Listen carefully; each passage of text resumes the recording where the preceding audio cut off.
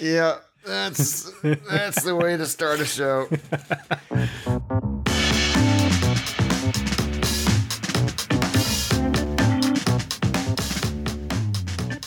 Hey everybody, and welcome to episode. Yes. You're getting the Z's in there. It's the Z's for this episode, which is very, very appropriate. This is episode 008.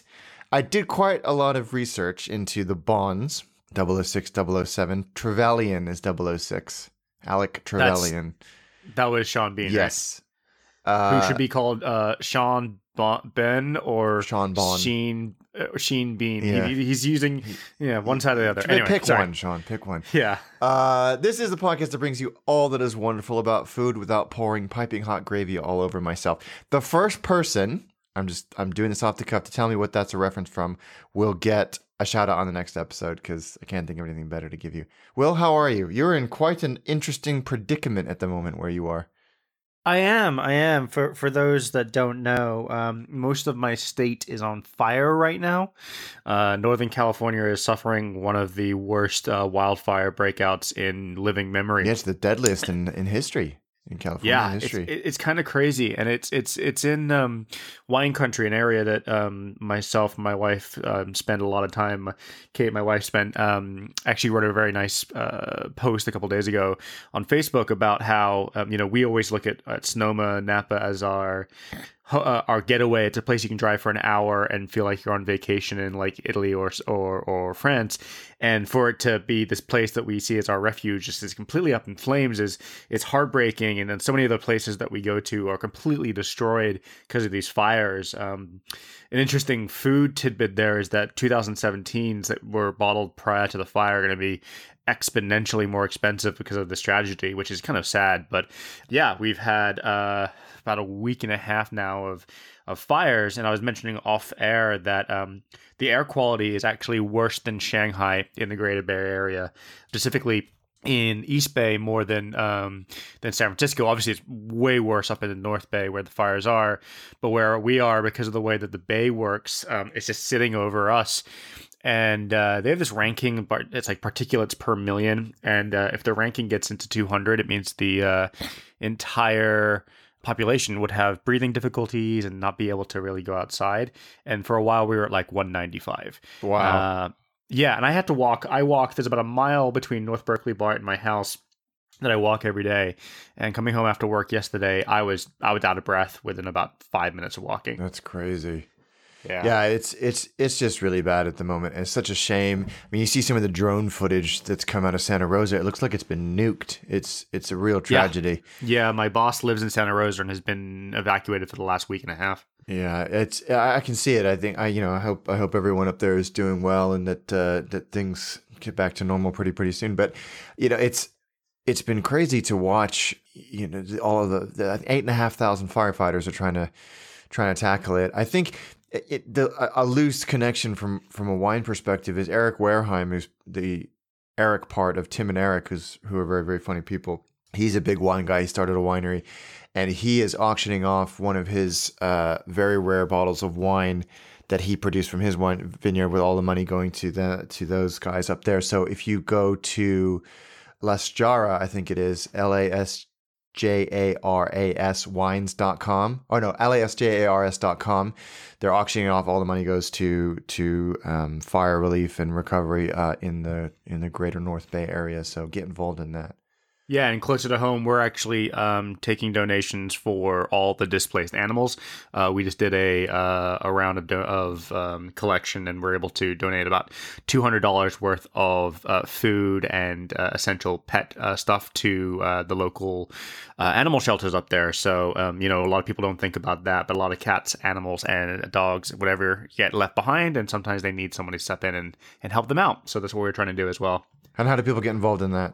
You can tweet me directly at William Hunter, and can point you in the direction of a couple of different agencies that are taking donations. Our local boarding center that we board our dog at, Metro Dog, is taking donations as well. So tweet me and I can put you in the right direction. So get involved in that. Yeah, I mean, it's not just about the wine or anything else comes up from up there. People are dying and they're losing their homes. But Because of the context of this podcast, we can talk a little bit about the wine situation. And interestingly, I read an article today that the Livermore Valley, which is another big wine area and also happens to be the town in which Will was born and that I grew up in and my wife is from, is also another huge wine area. And they have seen a 4x increase in visitors in the last week. People who would ordinarily go to Napa are going to the Livermore Valley to experience some of their great wines as well. So that's a very small silver lining in this otherwise very sad time for the greater California area. So fingers crossed it all gets resolved soon. So before we get into 008, let's talk about 007 gin. We're a little off piece. Thank you again to Keith for I learned so much from that segment. Really interesting. Really interesting. Yeah. He enjoyed it, and I was chatting with him. It was his birthday a couple days ago, and I was happy birthday, Keith. I was having a drink with him. Oh, dinner with him, sorry. And we were chatting about it, and I was basically saying that, like, a lot of people have reached out to me, like, there's stuff that you just don't think about, like how you apply the order in which you add something to a glass to make a cocktail obviously makes a difference because it is there's ice involved, there's stirring involved, and like adding ice first versus, wherever you do. And then the other one, which is everyone thinks, oh yeah, I'll keep my liquor cold.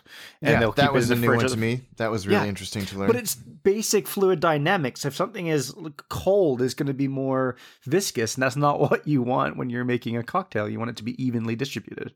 Yeah, again, it's one of those things where I've always seen people keep bottles of vodka in the freezer, and I was like, oh, that doesn't freeze because it's basically pure alcohol, pure ethanol, but didn't even think about how it might screw up your whatever you're going to make out of it. But thank you, Keith. We had some feedback. Our good friend Valerie Gibson, shout out to Valerie. Thank you for listening. And I saw Valerie a couple of years ago in London. She came over for a visit with her friend Brian, and she told me this a couple of days ago that she and Brian went to Jensen's Gin in Bermondsey and said it was one of her favorite stops. And they went to this place and had a gin and rhubarb tonic, and it was a revelation. Rhubarb is one of the... I think that would go really well as a G&T. I think it's got the cucumbery, celery type of freshness that would work really, really well in a gin and tonic. Rhubarb's one of those ingredients that I never really got into. I know, me neither. I do have a slight quick anecdote on rhubarb if we have a second. We used to love it so much, the British used to love it so much that it was coming from China at one point, and it was used as a slight laxative because it's got those properties. And that during the war between the Victorian British and China, the Chinese government basically said if they don't cease hostilities, they're going to cut off all rhubarb shipments to England, forcing the entire country to be bunged up and die of mass constipation. It's an interesting strategy. Let's see if it pays off. Exactly.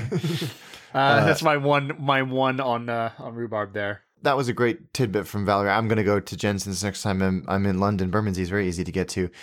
And try this gin and rhubarb tonic. When I was down in the West Country a few weeks ago, and I stumbled across clotted cream gin. I'm not 100% sure how that works. Like all of the other floral flavors and the herbs, basically anything you could put in a still. I get how you might be able to get that flavor. I don't get how you would do clotted cream. I guess it's kind of like how like Smirnoff or Svedka or whoever they are does like cupcake vodka. Like it's not a natural process. It's probably flavorants added after. I have no idea. I want to know what's in it and how they make it, and if it's like are they synthesizing the flavors of clotted cream? And if you can do that, how do you do that? But it wasn't cheap either. It was like for a bottle, regular size bottle, it's 40 quid. The niche market gin drinker probably would buy it for the novelty factor. Yeah, I don't know. I'm mildly offended that this even exists, and I'm not a big gin guy. So if you've tried it, I sent it to my friend Becky, who's a big gin drinker, but that makes her sound like a rummy. She appreciates gin on a more refined level than most of us do. And knows crap when she sees it. She just sent me the sort of the chin scratching emoji back when I sent her a picture of it going, and that was all you needed to say. What are you drinking this fine Saturday, mixing it up a little bit. Yeah, today I am drinking, and I'll be very happy if you get the reference here. It is a Pilsner from Headland Brewing in California. Very nice, very, very crisp. And the name of the Pilsner is Point Bonita. I'm hoping Point Bonita? Yes, I'm hoping that you do a voice right now. Is it a Casa Bonita thingy? Yes. It's not by them, but whenever I see Bonita, I have to go, Casa Bonita. If you're not watching the latest season of South Park, it's very, very good. And my other brother Andrew and I were laughing about it just the other day. It's very funny. Well, and I didn't tell you I was going to do this, but it was a last minute thing. I am drinking a tumbler of Auchentoshan single malt whiskey, Scotch whiskey. Nice. And I'm raising it to our grandfather, Nice. Grandpa Jock, who passed away last week at the age of 97 years old. And the funny thing is, he didn't really like Scotch. Our grandfather was the quintessential jock. That's why we called him, like, Scottish man.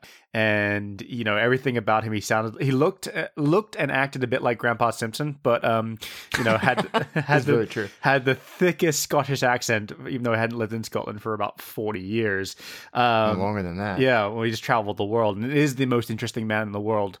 And yes, we always associate, the fact that he probably sat there in the evenings in his youth drinking bottles of Laphroaig by himself. But yeah, I don't think he ever was that massively. He wasn't a big Scotch guy. Yeah, I always remember when going down to see him, asking my dad, "Hey, should I bring a bottle of Scotch?" He's like, "Not a big Scotch drinker. Not a big Scotch drinker." So I think it was just a good reason to break out a good Scotch. And I'm not a big Scotch guy, but this is pretty good. Auchentoshan. It even has the pronunciation guide on the back. I can't, which I'm sure I've butchered. I can't do peaty at all. This is not peaty. I can do. This is. I know probably I'm going to get hate from our family, but I've actually started really liking Irish whiskey.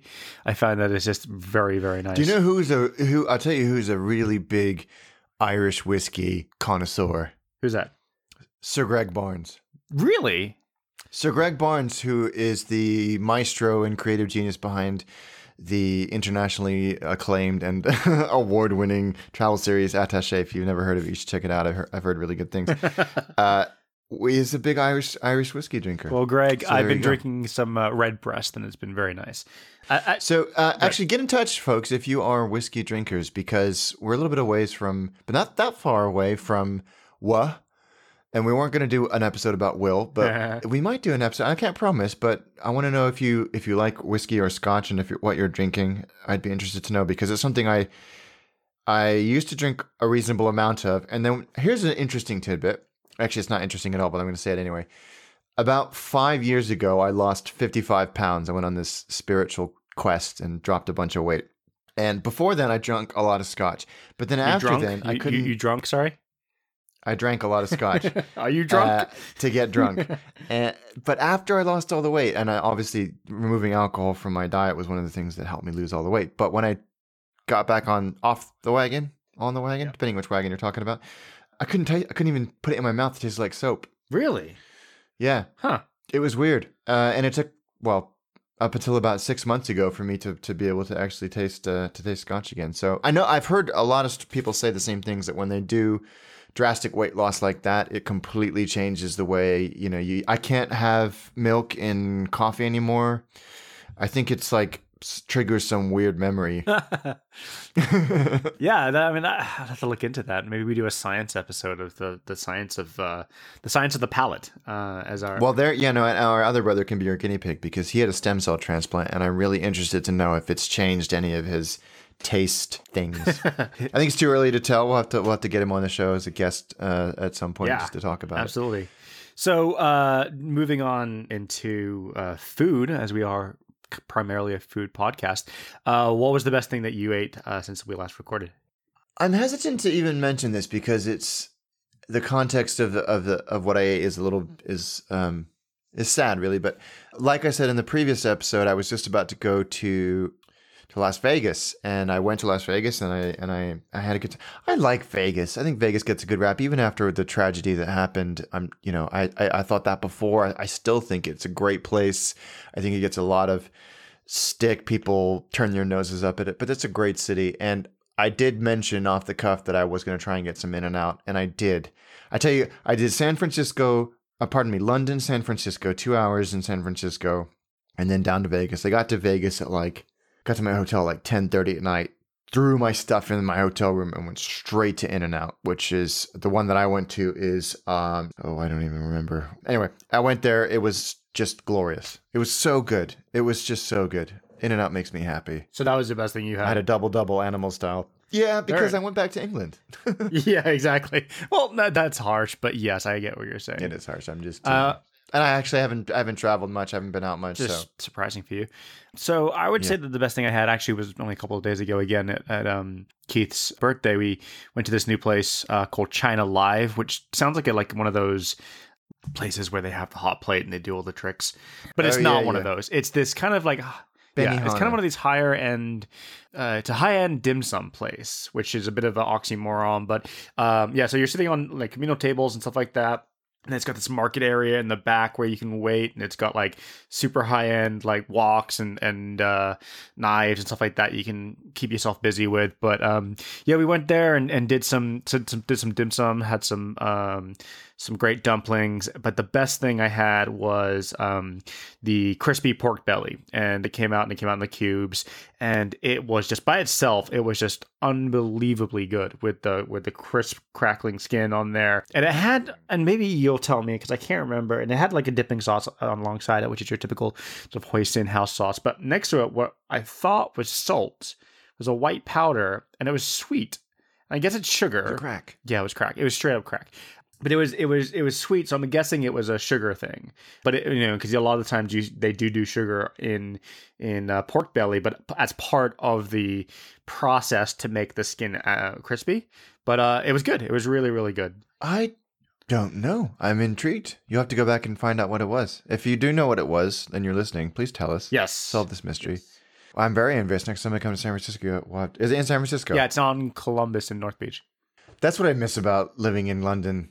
Or anywhere that's got a little bit of life culture. Not a one-horse town. I mean, pub food is wonderful and it's great. And we are very fortunate to have, Michelin star pubs around us. But you don't get that kind of cosmopolitan experimentation and innovation and cosmopolitan and multiculturalism out in the Shire, as our other brother calls it, as you do in London. So, on to our topic du jour. You tweeted out on the Mastication Nation Twitter account, which is at MasticationNTN. Follow us. You said, any guesses on our H episode? Here are some hints. It never spoils.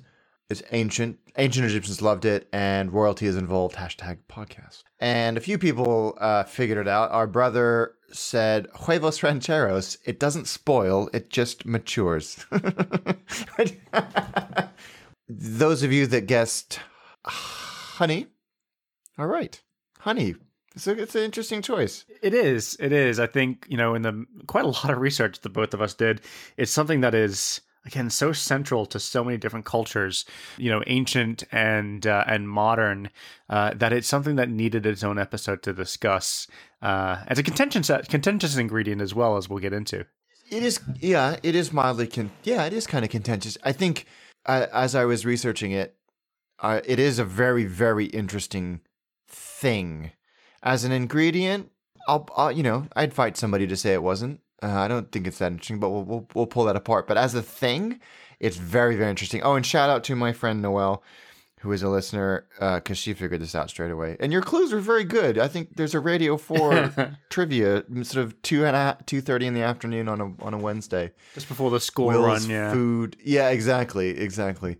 So I think honey's complicated, more complicated than you think, because it's very nuanced. It's very multi-layered for what it is as a thing, how it's produced, how it's harvested, why that process is important. Its use throughout history in a multitude of different ways.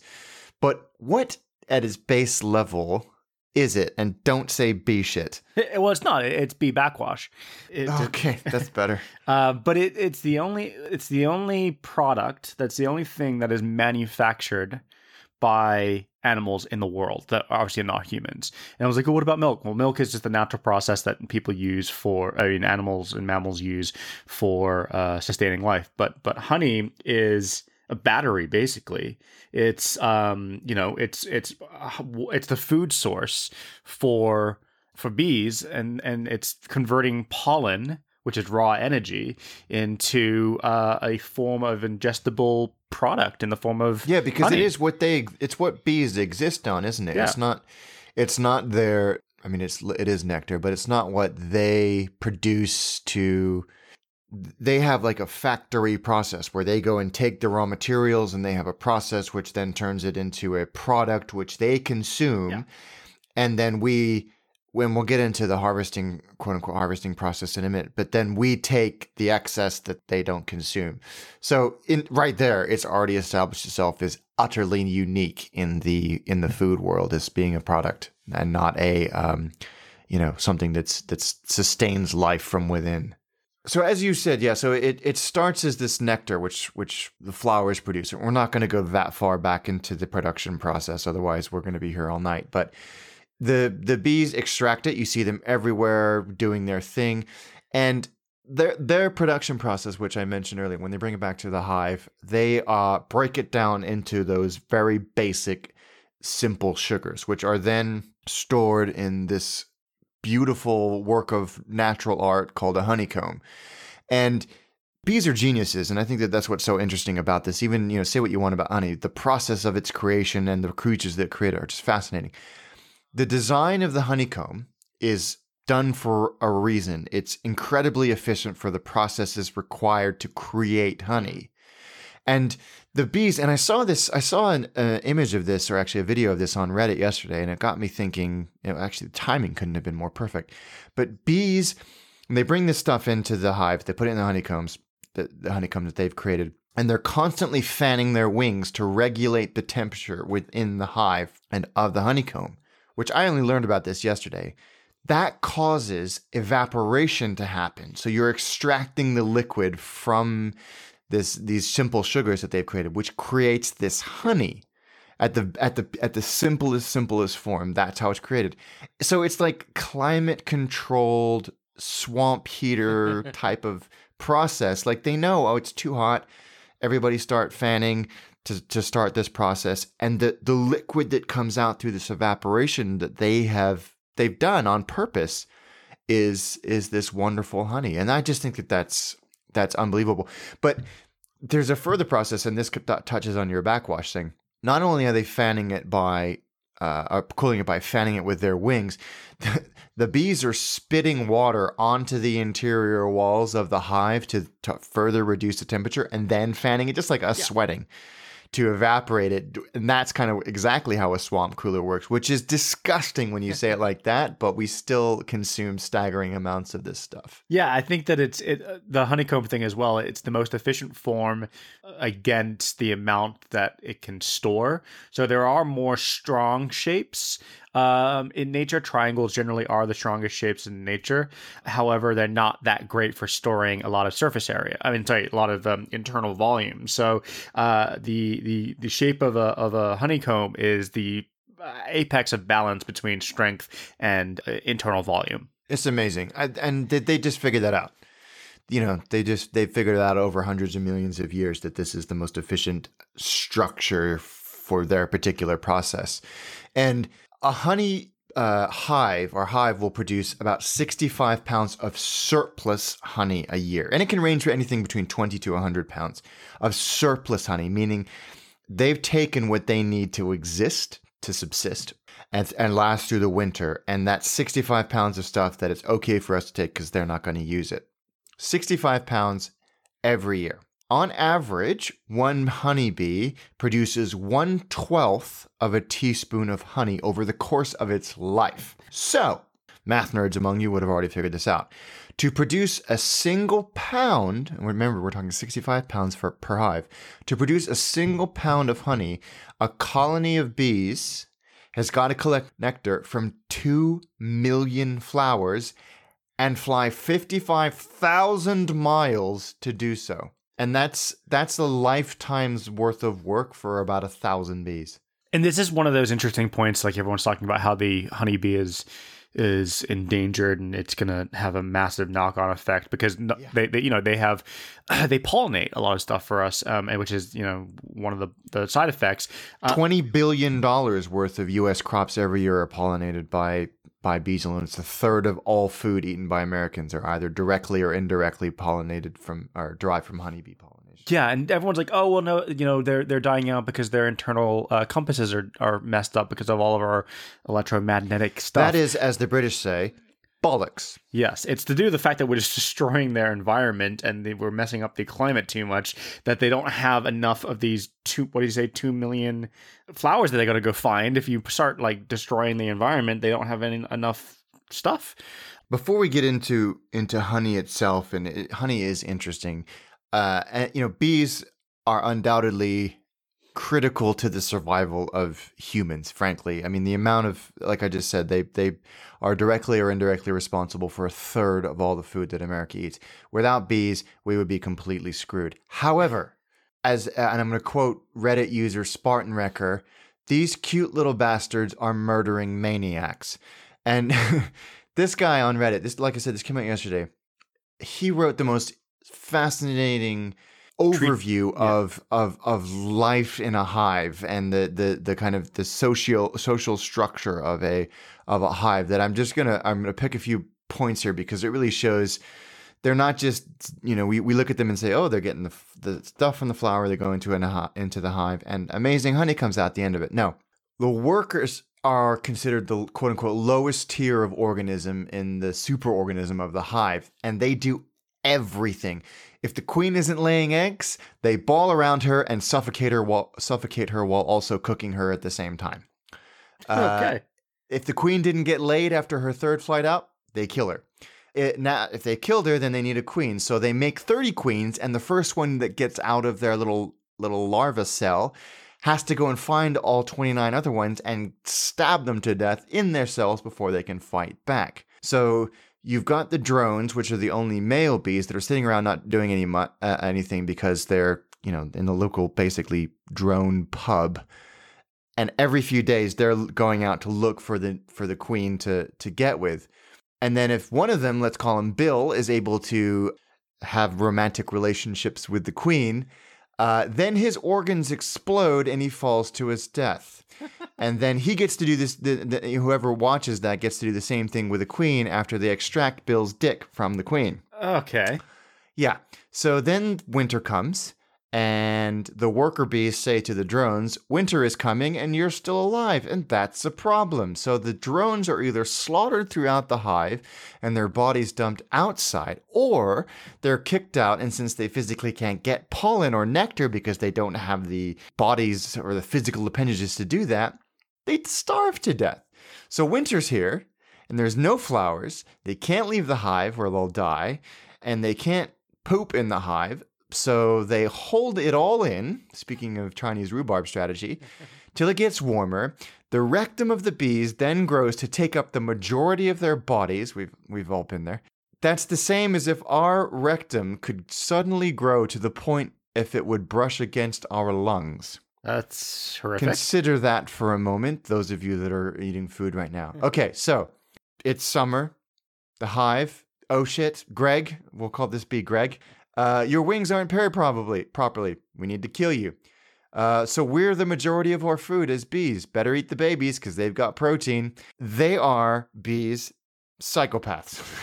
And again, credit to this Reddit user, Spartan Wrecker. I'll post a link on the Mastication Nation Twitter account to this comment. He's clearly a bee. He loves the stuff, really knows a lot about it.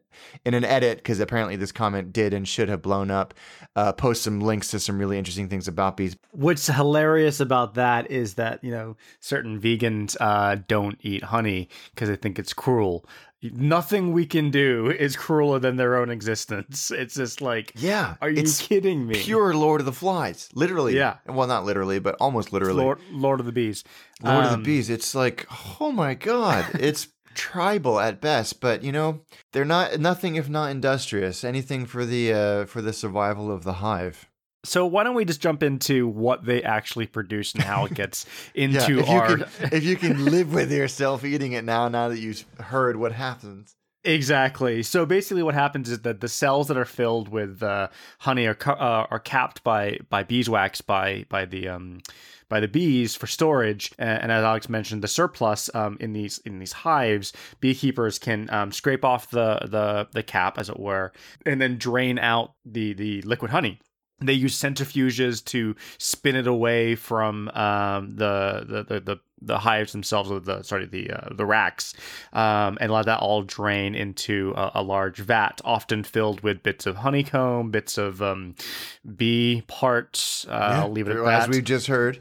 Yes, exactly. And so some people prize this because they think that the bee parts give it some sort of magic elixir. Powers, yeah, exactly. But then it's usually strained and put into the plastic bear that we all know and squeezes out of his head. That's generally the simplified version of how you get it. Sometimes you can find honey that still has part of the comb in there, which is edible if that's your jazz. I'm not the biggest fan of it. It doesn't do anything for me because it's just the way I use honey in a lot of cooking is as much of it, using it as a liquid as much as possible, and I don't want to have chunks in there. But at its base level, honey is 80% sugar and 20% water. And the rules in the US, and I'm not sure if it's the same in the EU, but you hear about honey, you hear about then the different varieties of honey, so like honey blossom, clover, alfalfa, which are all varietals of honey. And basically that means that if 80% of the nectar, the pollen that was picked was from one specific plant, it can be called that varietal. So clover honey means 80% of the nectar came from clover. Otherwise, and it's not a bad thing, it's like blended scotch. It's saying, that it's come from multiple different places and it's just as good, but you might not have that specific flavor. And that's something that's really important is honeys often taste like what they were made out of. Further to that, of the flowers that were predominantly used for the pollination. And it really does run the gamut. I know I talk about Beirut a lot. I think it really shows the impression that city had on me. But one of the things that we did when we were there is we went to this artisanal honey shop, and they had all these different types of honey along this huge wall. It was staggeringly beautiful. It was like stepping into a room made out of amber. And the color difference across all of the honeys was incredible, and it's because some were from an area where there was a lot of orange blossom to, all these other different types of flowers. And actually, interesting, Lebanon is one of the only places in the world where the bees can produce honey year round, because there's always somewhere in Lebanon where there are flowers. It's one of the very few places in the world. But they actually do like almost crop rotation with the bees. So they're not producing 12 months of the year. Otherwise, they would be exhausted. So they take them and they send them to Turkey for a holiday or something. But you can trick the hives by putting the hive or enclosing the hive in climate controlled situations, or just that kind of stuff to make them think that it's starting to wintertime. And it also forces different reactions within the hive that can put the manufacturing schedule more on a human's timeline, which is incredible. And I think that, by the way, listen, what? This is the first time that Alex in our 8 episodes has actually refilled his drink during the podcast. That you've heard, isn't that? But so going back to the point about not just the color changing, but when you see like orange blossom honey, it's not been flavored with some artificial, like, Robinson's orange squash or any artificial flavor. It's because the bees, as you said, 80+% of the bees have been in the proximity of orange blossom, and you really can taste the orange blossom or whatever else is around that they've been doing. It's quite extraordinary how that flavor gets transferred all the way through that process. Even though it sounds like, as you mentioned, a very labor intensive production, there's minimal adjustments to the sugars as far as the base flavorants and as you mentioned, and I'll get onto that in a little more, in the sense that honey is a fantastic thing, but it does bring with it a lot of whatever it was made out of, and for better or worse. But to sort of dive into some of the clues I was throwing out there, obviously we've talked about the royalty being the queen. One of the first things I mentioned was it lasts forever, and people hear this as a myth or whatever. This is not a myth. Honey lasts forever. Honey, and so I think Alton Brown said this. Honey is mummified energy. And That's nice. yeah, and so basically, why does it last forever?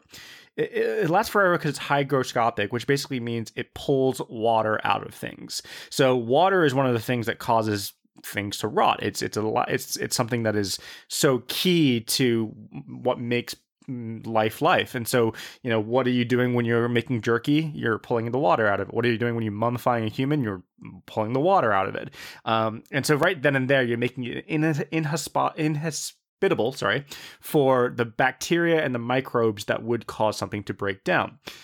Isn't it also crazy high pH? Or crazy low pH. Crazy low. It's 3.9. Acidic. The average is 3.9 on the pH scale. Whoa. Can go down as 3.1, which is basically citrus juice. And that is incredibly aggressive towards any sort of microbe trying to get in there. So those are the two big ones. There are other factors of different honeys having, chemicals in there that just, straight up do not allow things to grow. But what I found another one that was kind of interesting as a little byproduct of this enzyme that bees have in their stomach, that when they're breaking down the nectar, one of the byproducts of that, so the gluconic acid, which is kind of what gives it the sweet flavor, and the other one is hydrogen peroxide. Yeah. Which is a great way of preventing the growth of bacteria or any other pathogen or damaging thing. So it put on your skin when you have a cut. Yeah, exactly, and we'll touch on that in a second because that's actually tangentially or directly related, actually. But honey really does last forever. It does not go off. It does not spoil. And if it does spoil, you don't have honey. Yeah, and so we know that this is we know that lasts forever. We've always heard these stories, and one of the famous ones is Alexander the Great, who was said to be entombed in honey and preserved in honey. And so back then, the Macedonians knew that it was, it had these properties. But diving into that real quick, it is a bit of a half-truth that he was embalmed in honey. Yes, he was embalmed in honey by his successor, who was the protege, and I'm forgetting his name. But it was purely so that he could wheel the dead body of Alexander the Great around to show off to the entire empire that was what Alexander the Great had taken over, and be like, look what he did. He's this amazing man. And he didn't want him just, falling apart on the road to the colonized thing. So it was only roughly for about 3 years that he was put into honey, and then he was pulled out and buried like normal. That's why there's a bit of a argument like, well, he's rotted and we don't see him now. It's like, well, yes. And then the other one is ancient Egyptians who have been cultivating honey for about 8,000 years. Egyptians loved this so much that, pharaohs would be buried with it. And a few years ago, they found a jar of honey that was 3,000 years old that was still edible. Generally when you look at a jar of honey that has a sell-by date on it, it's for the jar or the glass or the plastic itself degrading, not the honey, which is insane. Yeah. It's incredible, really. And they also figured out as far back as ancient Mesopotamia, that not only was it super yummy, delicious, it was also pretty good at treating certain medical issues. And there are many things, and we'll talk about some of the stuff that has been falsely attributed to the efficacy of honey, but these are true. They figured out that because it's so inhospitable to bacteria, as we talked about, because it never spoils, it was often, and to an extent still is, used as a natural Band-Aid to protect cuts and burns from infections. Mm-hmm. It's still used as a natural treatment. That doesn't necessarily by any stretch of the imagination mean it's the best, but a natural treatment for dandruff, literally rubbing it into your scalp, stomach ulcers, and seasonal allergies. It sounds to me, Will, as if you're suffering from seasonal allergies. Yeah, I'm struggling, and I apologize if you've been hearing me sniff in the podcast, but I have a combination of seasonal allergies and being allergic to a cat, of which I own. And I'm going to suggest that you perhaps didn't think that decision through. You can't say no to the love of your life when she wants to get a cat. So I have a. That was very diplomatic. Yes, I have a HEPA what's the word looking for? Air purifier in the bedroom, and maybe I should like smear some honey over it and see if that works. Well, here's the thing. Honey is amazing. How it's produced is amazing. Its importance is amazing. The fact that it never goes off is amazing. The fact that it can legitimately and effectively treat cuts and scrapes and bruises against, temporarily until you can seek professional medical attention, against bacteria and infection, incredible. But that thing about allergies brings us to an important point. There have been a lot of health and wellness attributes that have been applied to honey that just, I think, have gotten a little bit carried away. Like allergies, one of them. Some people think that if you take the honey that is produced in the area of the flower that you are allergic to, that you will get superpowers and be able to repel that allergy. It's crap. No, yeah. There's no scientific evidence to support that. I mean, if it helps you mentally think that you're getting better, I apologize if we just burst your placebo bubble. Yeah, I think it has to be. You have to be careful with stuff like that. It was interesting when I was researching this particular episode. There were so many articles and blog posts about the miracle of honey and all of these things that can do for you, and how much so much better for you than sugar. And so much of that stuff, unfortunately or fortunately, is just not true. People think that because honey is natural, it's better for you. Well, sugar is natural too. I'm not promoting the overconsumption of sugar, but it's just, to say that the honey is better for you than sugar. In fact, a teaspoon of honey contains 23 calories and 6 grams of sugar, and a teaspoon of sugar contains only 16 calories and 4 grams of sugar.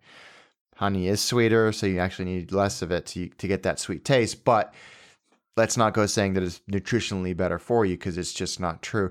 And the other thing I think that was interesting is that you see all these things about, honey can help a sore throat or a cough or colds or respiratory infections or allergies, like we mentioned. There is hardly a shred of scientific evidence to suggest that.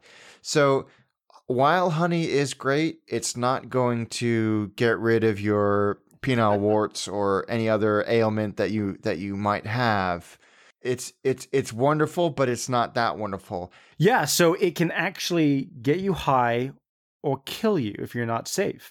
There are these there are these stories about the Turkish, the Eastern European, Caucasus areas where honey was being produced from the rhododendron plant, which is incredibly poisonous if consumed, and to the point where and this is still going on to this day, that these Turkish farmers were creating honey from rhododendron and then selling it as what they call hot honey. Hot honey, exactly, right? And so it's in the right dosages, I guess, is a bit like psilocybin mushrooms. Like it just gets you a little messed up, and like you see stuff, and you have you're gonna have a bad time. Just not it's a crazy hallucinogen. However, throughout history, this has been used in warfare, and so in 65 BCE. King Mithridates, who was in this general area, was being attacked, being chased through Europe by Pompey, the Roman Empire, not the football club. Yeah, not the football team owned by Eisner now. So what he did was he realized that he was on the losing side here, and he was being chased down by this army. He got his army to leave pots of this hot honey along the route that the Roman army is going to be chasing them along, and then just hid. And it was this rhododendron honey that was just super high concentration of this poison that was in there. And so the Roman soldiers stopped to enjoy the sweets and immediately lost all their senses, reeling and babbling. The men collapsed with vomit and diarrhea and lay on the ground, unable to move. So if you've been down the Cali Road on a Friday night, then it's not much different.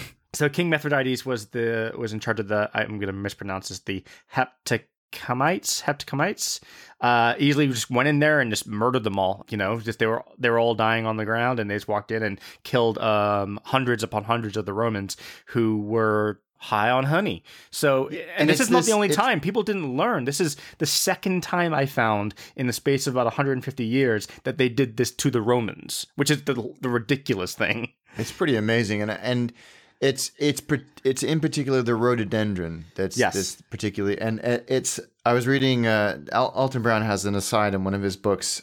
What's this book called, Will? I'm just here for the food. That's the one. Honey intoxication, which results from eating the honey containing the rhododendron nectar. That nectar contains ghrelin toxin, which plays havoc on the central nervous system. So this is what's actually happening for a day or so.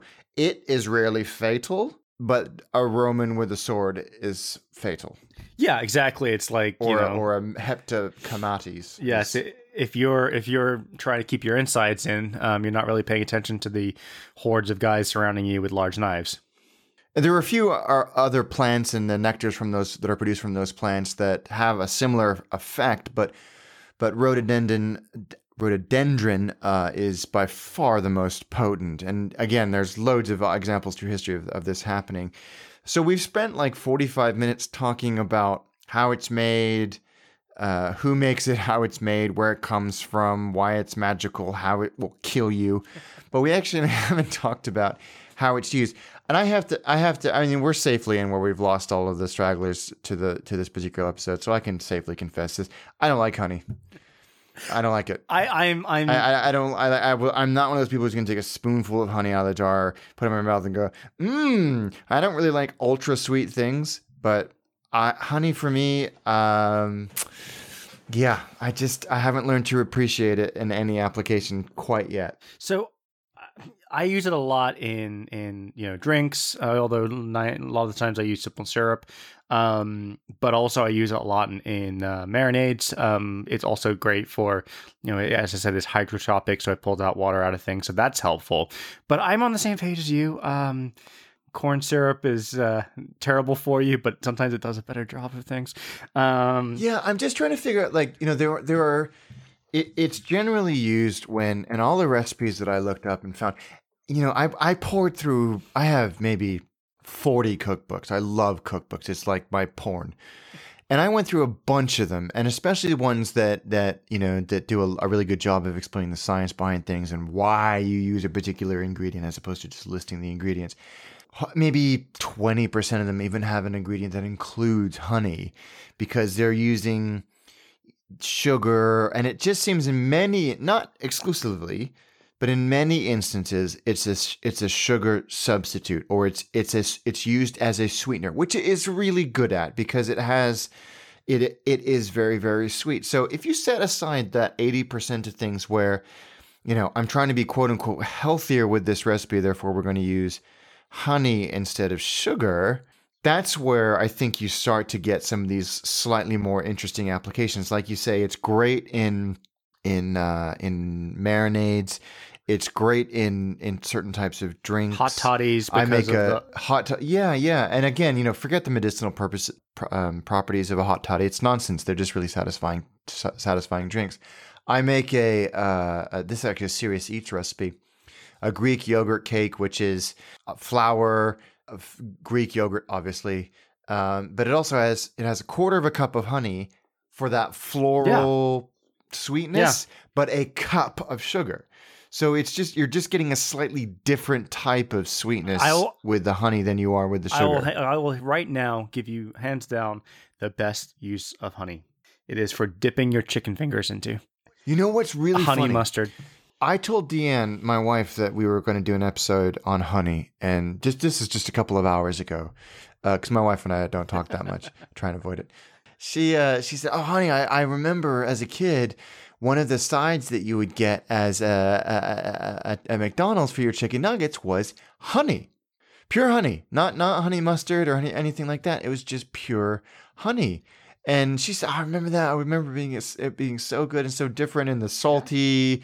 crunchy nugget, and she didn't describe it in such poetic terms, but it was like what you see. You don't get that anymore. But it's interesting that you mentioned that. But honey mustard is an interesting thing. Honey mustard is. I like it, and also you've been to my favorite wing place in the entire world, Buff's Pub in Newton, Massachusetts. Buff's in Newton, Mass. Yeah. The go-to there is Honey Hot, so it's Frank's Red Hot sauce. Those are good. Yeah, Frank's Red Hot sauce, butter, which is the base of any wing tossed sauce, and then honey. But to the point of the honey by itself, that is a very, very common thing in certain parts of America. I want to say specifically in the South, where you get fried chicken and you'll come with not maple syrup, which is just a weird thing to put on fried chicken anyway, unless you're doing chicken and waffles. But you'll get a honey with the wand, and you'll just drizzle it over the top of your fried chicken. So it is kind of normal. So I guess I understand where it was coming from McDonald's, but I don't know. That's a weird one. As far as with McDonald's, I never saw that, but McDonald's won't let me access the US site because I want to see if they still had it. It keeps redirecting me to the UK site. Also, it's probably down because of Szechuan sauce.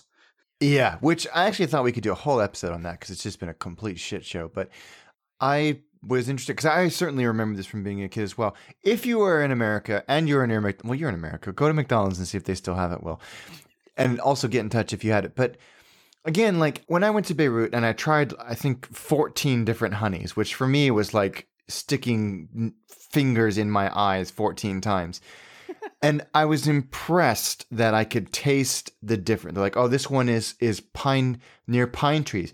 Got it. Totally tasted it. Super impressive that it transferred the flavor. Mm-hmm. What the hell am I going to do with this? Gin and tonic. And weird like cocktails. As an ingredient, as a cocktail, yeah, I get that. And I think I have Sarah. I know you won't listen to this, but I'm going to call you anyway. My friend Sarah always puts honey in her tea, in her English tea, so milk and tea. Instead of sugar, she puts honey. And it tastes different. I just think it tastes like diabetes, so I try and avoid it. But perhaps I am overlooking some applications of honey here that would be better than sugar or simple syrup or maple syrup or any other applesauce. If I'm missing something, please tweet at us, please, because I want to make sure that I'm not doing honey a disservice. I also think that as an ingredient. No, and it is an interesting ingredient. I think we've touched upon it being so important throughout human history. But yes, the modern culinary applications, there are substitutes, and generally what we're saying is that if you're using honey for honey's sake, it's because of the floral aspects. The one thing I want to touch upon is the fact that until I was like 12, I thought that the honey I saw in Hey Boo Boo and all that kind of stuff was and what's it called? Winnie the Pooh was lying to me, because I always saw this like thick, what we know as runny honey. But for some reason, whenever I was at home or at school, we never had runny honey. We only ever had smooth honey, which I never see anymore. Smooth honey is honey. It's exactly the same thing as the honey you squeeze out of a bear's head, or it's almost like a paste. So isn't it's it? called creamy honey, and it's exactly the same stuff, and it's been created to be able to be spreadable, because trying to spread normal honey is like trying to spread concrete. It just doesn't work. And what happens, it's all caused by crystallization. So they seed the honey with crystallization points, to make a very fine, to make it creamy and make this fine texture. And to give you a bit of an analogy, it's all about crystallization and crystal creation within food is an art form unto itself. If you've ever frozen a steak, not correctly, or you've gone to a supermarket and seen a puddle of what looks like blood, it's not blood, don't worry, sitting, your meat sitting in a pile of that, it generally means that the ice crystal formation, when it was being frozen, was incorrectly done, and it caused large ice crystals rather than very small ice crystals to be formed. And what that does is it punctures the cells and causes the water to run out of the cells. So you got a dry piece of meat, and all the liquid is like that plasma stuff sitting in the meat. And so for the honey analogy here, if you do this incorrectly and create big crystallization points, which are done like if you leave something in honey and it can, there's an invader in the honey, like a piece of bread or whatever, and it sort of grabs around that, you're going to get this separation of like water at the bottom and the honey kind of at the top, and it's not going to be good. So these guys are able to create very microscopic lots and lots of seed points, which creates this smooth, opaque honey that is fantastic for spreading on bread, but you can't pour it. And so I had only ever seen that in person until I was like 12 years old. I'm like, oh, there's this... Our grandmother. That's exactly what it was. And this runny honey I'd never seen before. And I thought it was like this, magical stuff that only Winnie the Pooh got. So, So the stuff that you get over here, and we have some friends, my friends Jack and Fran, who live up in Congleton in Staffordshire. They have on their farm, they have hives, and they make delicious honey that I've used in some of my cooking. And it's the same thing. It's this very crystally, very, that our grandmother always had. Actually, the stuff that our grandmother had/has is kind of a hybrid of the two. It's very thick and goopy. It's absolutely opaque. But you could, if you had, several days, it would pour out of the bottle. I'm sorry to interrupt, is that runny honey can go through that process anyway if it's been left for too long, and what you're supposed to... Oh, see, that's interesting, because that's what happens to my friend's honey, is that we get it and it's this beautiful amber color, and then it becomes more... the flavor profile doesn't change. If you bain-marie it, the texture does. Put it, not even to bain-marie it, you just put it into some hot water for about 5 minutes. It'll go completely clear, unless it's been like professionally seeded. So Granny's was probably taken out of the original tomb, and therefore that's why it's sat for so long and it's like that. So I'll ask you this though, because the first application I saw of honey is her putting it, and our grandfather putting it on toast. Do you do that? Is that something that you would enjoy? Yes and no. I think that if I had it, I would eat it. It's not something I would necessarily choose to do. I think I could have a lot of interesting fun with it is if I find a really interesting kind of bread and maybe add some stuff to it. So I think a little bit of like sea salt like on top of that is going to make some really interesting flavors happen. Honey also works very, very well in sweet and savory. So, maybe some Szechuan peppercorns broken up on top of that is going to give an interesting flavor to that. You're not going to be adding anything massively savory on top of that. You're not going to be throwing like a piece of meat on there. I think that'd be a bit weird, except for gammon is the quintessential like savory thing that goes with honey. It's honey glazed. And so that works really well. Yeah, see, again, I don't like that. Maybe it's just me and honey. You have the synthetic honey flavor, which is in like Honey Nut Cheerios and all that nonsense, which is it's just syrup. Sugar. It's sweetener, it's sugar. It's nothing to do with honey. It's an appropriation of a flavor idea that we have in our head. So we set that aside. But I want to hear from people that listen to this. Do you use honey? Do you like it? How do you use it?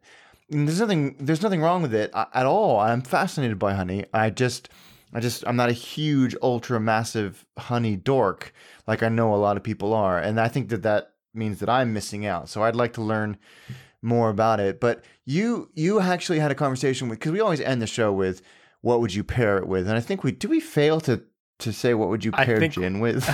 Exactly. I think that we. I can't remember. I think that if we go back, gin and tonics go with everything. So, there you go.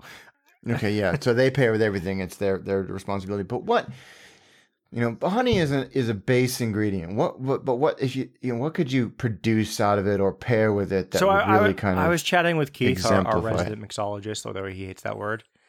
I love that we have a resident He's mixologist now. And I was talking about how this was the episode that we were doing and how my introduction to honey and alcohol was hot toddies, and that was a staple of, I don't want to say childhood because that sounds creepy, that I'm drinking whiskey, lemon, and honey in hot water at age 14. But Granny had very liberal rules around the house when you're feeling sick. But basically, he was telling me about this cocktail that sounds like a grown-up or more sophisticated hot toddy. It's called the penicillin. Yes, I know, great. Alluding to honey's curative claims. And so I found this article, or the exact link to it on Serious Eats. And so it's 2 ounces of blended Scotch whiskey. They suggest Famous Grouse, but I'm sure you can pick your own your favorite blended Scotch. 3/4 of an ounce of freshly squeezed lemon juice. 3/4 of an ounce of honey. They call it honey syrup. So basically, because honey is so thick, you need to sort of make almost a simple syrup out of honey, which is not that hard to do. 3 slices of fresh ginger, and 1/4 ounce of Islay single malt Scotch. This is what they use, and they were suggesting Laphroaig, which is a fantastic Scotch if you like that type. And so basically, you're adding everything except for the Islay single malt, together, and then what's the word I'm looking? You're muddling everything in together, and then straining it, and then you're pouring the Laphroaig, if you're using that, over the back of a spoon, so that it doesn't penetrate the surface, I suppose, and lays on top, so you get this hit of Laphroaig as this smell as you're smelling it, and then you drink the rest of it, and it's like we know ginger is fantastic for people. We know that honey has a lot of good things for potentially for you. Lemon juice, lemon in general, citrus is great for you. So this is like, and whiskey, created the Scottish people, who are the hardiest people in the world.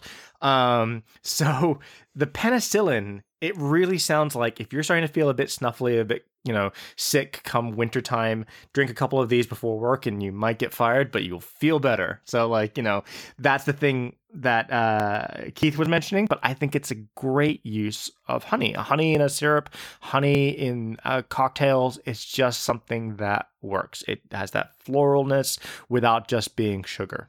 I'm intrigued. Next, will Keith make us one? Yeah, absolutely. We'll make sure that he does that, and we'll have to try one because I've never tried one. So no, it sounds good. It sounds good. Well, again, I feel like I'm not experiencing honey on the level that so many of you are in the world. So I want to know more. I want to know like pure applications of honey, not honey nut X or honey glazed Y. I use honey because it's so much better than any other possible ingredient I could use. And that cocktail was a pretty good start. Yeah, exactly. I'm resisting the urge to sing the honeycomb jingle. It's just going through my head right now. Before we wrap up, I do want to do one last call out, one last shout out. Sorry, my good friend Mike was telling me the other day that his mom had recently discovered the podcast and had been just sort of binging her way through it. And he said, yeah, she's absolutely loving it, thinks it's great.